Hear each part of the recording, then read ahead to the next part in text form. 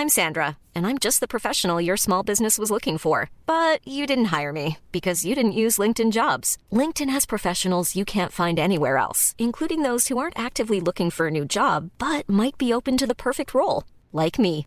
In a given month, over 70% of LinkedIn users don't visit other leading job sites. So if you're not looking on LinkedIn, you'll miss out on great candidates like Sandra. Start hiring professionals like a professional. Post your free job on linkedin.com/people today.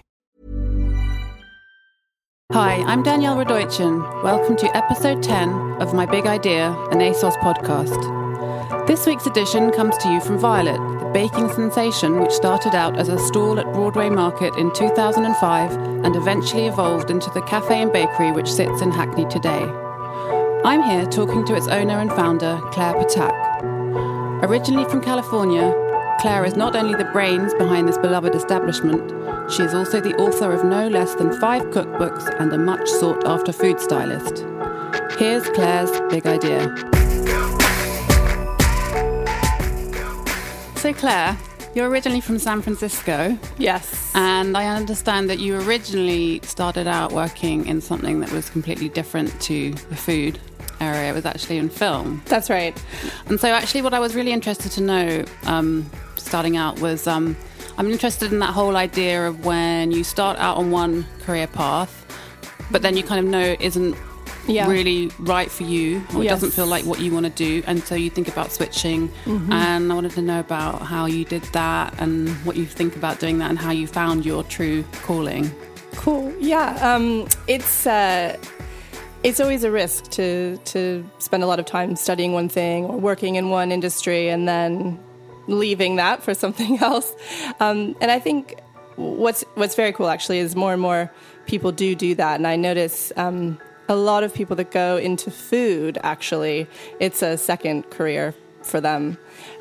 For me, I was still quite young, and I loved film from a very young age and was always interested in my parents were in theater and I always acted, but knew that I sort of actually wanted to be on the other side of things, directing or cinematography. And I studied it in university, and it was amazing, still loved it. And then I got the opportunity to work for a year for a Hollywood director, and my illusions were sort of shattered. I think Why were they shattered? I think that what I realized was that I wasn't cut out for it. I still love it, and there are moments where I think, oh, I wish I could, be in that industry when I see a really great film. But I was still always baking every day. It's something that I did to I think, not as therapy, because I always think that's kind of a funny thing that, to say that something like that is therapeutic. But it's just a lot nice... of people would say that baking is therapeutic. Yeah, they would. And I think that's great, For me, I think I always wanted to do it. Like every day I wanted to do it. Not that it was like my lifelong dream, but that it was something that I felt compelled to do quite a lot. And when I did it for friends and family, the response was always really, really positive. And it was a couple of friends, actually, it just sort of clicked one day, and they just said, this is what you should do professionally because it's just so good. And, it'd be amazing to share it with a lot of other people, and I kind of listened to that. So. Because people often say, I've heard people say that you should just do whatever your hobby what you're is, good at. Yeah. What you're good at, that should be your career. And then some people say, no, you should keep that as separate. Your hobby because it's a form of relaxation, takes your mind off things. Yes. But for you, obviously, you took that thing that was your hobby and or your passion and made it into your career. So that's exactly right. I think that I think doing what you know is just so important. It's the same as writing, write about what you know. How did you put that into practice then, from being a dream or an ambition and something that you knew you wanted to do, and then actually putting the wheels into motion? I felt that it was really important to be very good, first of all, at the baking, to get that sort of learn the rules before you break them kind of thing. And so I I did as much as I could to really hone my skills as a baker, and then was sort of had an eye the whole time on all the other things that were surrounding it. So how did you hone your skills as a baker? Just like working my way through cookbooks, actually, reading a lot and practicing daily, like cooking all the time to try all the different things, and then working in bakeries and wedding cake companies, and then eventually my real goal was to be a pastry chef. So I got a job at Chez Panisse in California, and so I didn't go to school. Can you tell us all a bit about Chez Panisse, Yeah. for people who don't know what it is? Yeah. So Chez Panisse is a restaurant in Northern California, which is sort of responsible for what is known as California cuisine, and also for the whole idea of farm to table. So Alice Waters, who's really a mentor for me, has done something really incredible by taking a sort of, it's actually a house where the restaurant is, and she found this house, and she just wanted to cook really great food for friends, and so she just started, she'd get friends that were sort of okay at cooking to come help her, and before she knew it, she had all the best chefs and all the best people in this wonderful environment, working with farmers directly to get the best ingredients possible to create some really exceptional food, which was really about what was in season and what the ingredients were. So making a vegetable just taste as good as it possibly could without disguising it and making it something else. So she really started that. And my introduction to Chez Panisse was from a young age. My family and friends would go there, and so I knew about it. And then I applied for a job. So, and how you say she's a mentor to you? How did that come about? When I got the job there, Alice is incredibly busy. It was sort of 30 years into the business by the time I started working there. It's an anomaly in terms of restaurants because it's been open for now, I think it's 45 years this year. I think it's 45. So she was very busy with lots of projects, but she was around all the time, sort of going through the restaurant, checking things, tasting all the time. And I just thought, I need to know her. I really want to, there's 100 people that work here, but I'd really like to build a relationship with her because I feel like I could learn so much. She inspired me as being a woman who's run a successful business for 40 years. Obviously, that's impressive. But also because she has a wonderful energy, and she's so inspiring. Just, she just walks into the place and you just think, what can I do to help her or make her happy? So how did you get her attention if she was so busy? By being a good baker. Right. So the reason you moved to London because your husband is British. That's correct. Yeah. And but it seems obvious as well. Obviously, your career is so important to you, and you somehow very cleverly managed to still use what you'd learned in California and bring it with you, and you bring that experience to what you were doing in London, and use it to kind of inform the next part of your career, yes. which was setting up the market stall. That's right? correct. Yeah. So I, again, going back to the idea that, doing what you know is best, and really focusing on that, I think, can be your best route to success. So I worked briefly, so I would say a stage, which is, to do a sort of a bit of time somewhere. I worked at Moro. I worked at the Anchor and Hope, which is a wonderful place by all ex-St. John chefs. I worked at St. John. And then I also did a really funny random stint at the River Cafe answering the phone. But that's another story. But and what did that help you learn? What did that teach you working at all those different London restaurants? Well, I really got to kind of understand what Londoners eat for pudding. What do they eat for pudding? A lot of delicious, creamy kind of things, it's... Was it different kind of stuff to completely different to California. Can you talk us through, I want to hear about when you started your market stall. Yes. How you did it. There was this great market, Broadway Market, which is in the neighborhood that I was living in. And I applied for a stall, I think 3 months into my time here. Is it easy to No. install? Is it hard? I mean, at that time, it was easy. Why easier. is it not easy? Well, there's a lot of, first of all, you've got to establish a business, which is kind of intimidating, and you've got to work with... So you have to be a business person to have a store there? You have to have your business registered.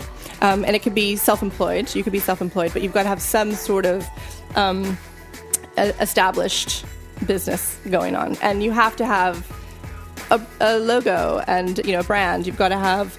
the health and safety regulations ticked off, and you've got to have your How long does all health that and hygiene. take? Well, it took 3 months. Right, It took 3 okay. months, kind of, and it was great. It was crazy. I mean, I was hustling to get all this stuff sorted out. Plus, I was, I didn't even have a national insurance number, so that was also really difficult. But I knew it was what I wanted to do, so I just, sorted it out. And then once you have that, you also have to have your kitchen approved. So if you're cooking from home, you've got to have the council come around to your kitchen. You know what it's like working with councils. It's always like a lot of paperwork and a lot of kind of back and forth. Nope, you're missing one thing, so you've got to come back next Tuesday. And was it all kind of plain sailing, or were there moments when you just thought, oh my God, this is too stressful, what am I doing? There were definitely a lot of moments where I thought I should just jack it in. But then... how do you deal with those? And how did you keep the faith and know that this was the right path? Yeah, I think it would come back to the fact that I thought what I had, my idea of what I was going to sell and what I was going to make, I thought was really going to do well. And so in the meantime, I was also food styling, and I would bring things that I was testing out and practicing on to the shoots, and I would bring them to all my friends and again, just to get feedback, and that was really good. This whole food styling thing is quite interesting. I think a lot of people might not know what food styling is, actually. So can you just talk us through food styling. So what it technically is cooking for the camera. So I had the fortune when I was at Chez Panisse to meet Jamie Oliver, who was in California for a book tour, and I met him. And what's he like? He's fantastic, and he's also definitely another mentor. He's an incredible cook and businessman. How do you become Jamie Oliver's mentee? Is that the right word? I don't know. How do you get him to be your mentor? I was very lucky. The timing was right, and all the pieces fit together. And he, I said, I'm moving to London eventually when that decision was made. And he said, well, you can come help out my food team and learn some of the tricks of the trade of food styling. So I was like, I'll be there. What's he like to work for? He's amazing. And he never, I when I say mentor, I also mean, I have this sort of, running my business, there's often times where you have to make decisions or make a call that is challenging, and it could often have to do with staff or, money decisions that are challenging. And I always think to myself, I have a couple people that I ask this question of, he's one of them, what would Jamie do? Well, what would Alice do? Because you have that voice there that it kind of brings you back, because oftentimes your reaction is to just be frustrated or angry. And do you actually ask them what they would do, or do you just imagine that would be what they would do? a dream, but that's kind of impossible. So you try to think about the things that they've passed on to you in your time with them. How do you think being a food stylist has informed the kind of food that you make now? For the stall at Broadway Market, which eventually turned into Violet. It's been really helpful for my social media. Because you've got a distinctive look. To your stuff has a distinctive look, I think. Great. Would you agree? You. Yeah. It definitely was. Well, I wanted it to. So part of my branding was that my cakes would be recognizable as Violet cakes, and I wanted them to be different, and I wanted them to feel. Special and kind of to stand out, because there's a lot of competition. Obviously. Yes, a lot of competition. To have a kind of combination of things, so to look kind of really appetizing and natural, but also not to look messy or too homemade, to look professional. Yeah. Who helped you with your brand design and the logo design and everything? Was that something that came from you? Did you hire someone? I had an amazing, have an amazing friend, Alice Cowling, who at the time she was with a company called Yes, and they designed it for me. for a lot of cake, basically, as a trade, which was very lucky as well because they're collateral to have. Really expensive now. So you launched the stall at Broadway Market, and was it a success straight away? Did it take a while to take off, or what was it that? Well, it was popular straight away, but why was it? Broadway Market was not, so right. It was really quiet. I think it was. So this was before the Broadway Market became. It exploded, didn't it? It had really been open for less after. than a year when I started, reopened for less than a year. I mean, it's a hundreds of years old market, but it had shut down in the 80s. And it was sort of, I don't know, 6 or 7 stalls at the time, really small. And not very many people coming through, and a lot of people... All food stalls and... food and craft, yeah, actually. Right. Yeah, but all kind of, small homemade things going on. But a lot of people would walk by and kind of think, or say, you're having a laugh charging that much for a, cupcake or whatever, because I was in How a much were you neighborhood. charging? I think at the time, a cupcake was $1.80 or something. And was it around the same time as the Sex and the City cupcake yes. Magnolia thing? Yeah, or was yeah. it? So the cupcake craze was already underway. Well, in America, not here as much. And I was making a whole range of things. So it wasn't. I always wanted to do a range. I didn't want it to just be cupcakes. But I saw that there was sort of a gap in the market for a really good cupcake here, and they're American, and so yeah. So I did a lot of those. But I've always done a whole range because I knew that there would be an end to the trend as well. So you thought, So that's obviously something that's important, is knowing that you can't base your business on one. I don't think so. I mean, there are people that believe that. There are people that say just do one thing and, do it really well, and that's the thing. But I haven't found that. In my experience, it's good to have, not to sort of bank on something that's trendy, but to really have integrity in your business and to know your business and to know what it is you're doing and why, and then you'll survive any kind of, boom and bust situation. So what took you from, so obviously you did the cupcakes as successful, and I know you did lots of other kinds of baking as well.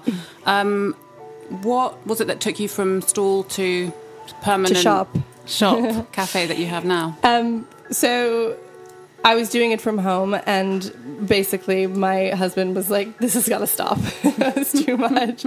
And I also felt, I think I could have done it earlier, actually, but I was really getting into the food styling, and I was doing both things at the same time.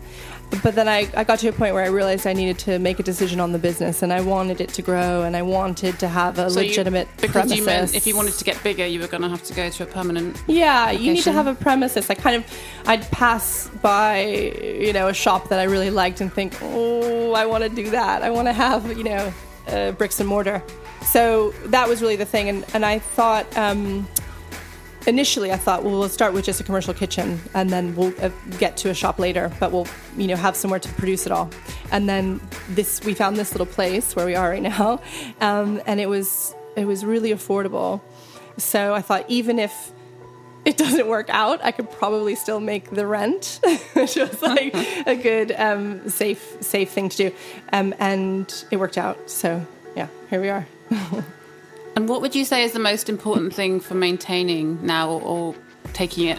How are you going to take it further? Obviously, you're maintaining. I mean, how long? It's been 5? It's been 5 years, that we've had the shop open, and it's touch wood, it's gone from strength to strength. So we have always, I say we, it's me, and my sort of husband helps me with these decisions too. But I think I've always wanted to remain special and unique in its smallness.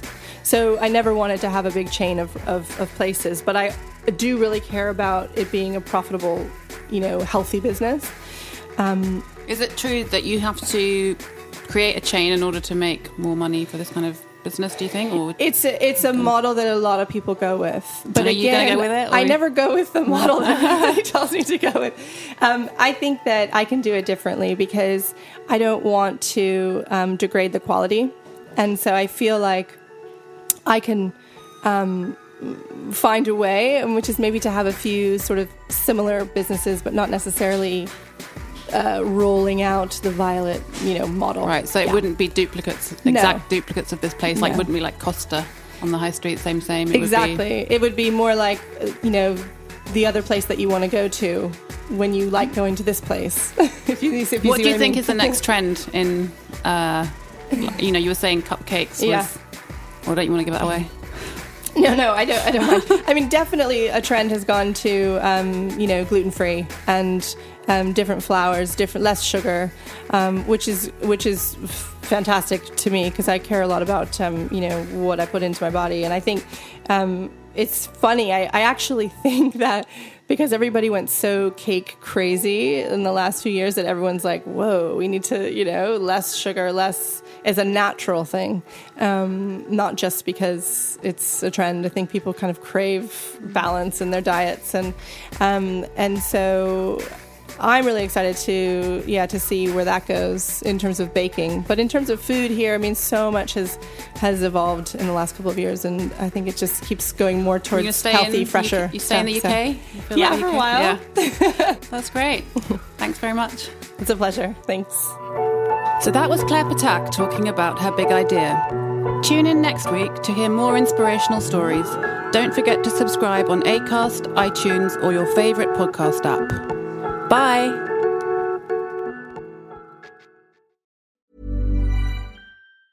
Mom deserves the best, and there's no better place to shop for Mother's Day than Whole Foods Market. They're your destination for unbeatable savings, from premium gifts to show-stopping flowers and irresistible desserts. Start by saving 33% with Prime on all body care and candles. Then get a 15-stem bunch of tulips for just $9.99 each with Prime. Round out Mom's menu with festive rosé, irresistible berry chantilly cake, and more special treats. Come celebrate Mother's Day at Whole Foods Market.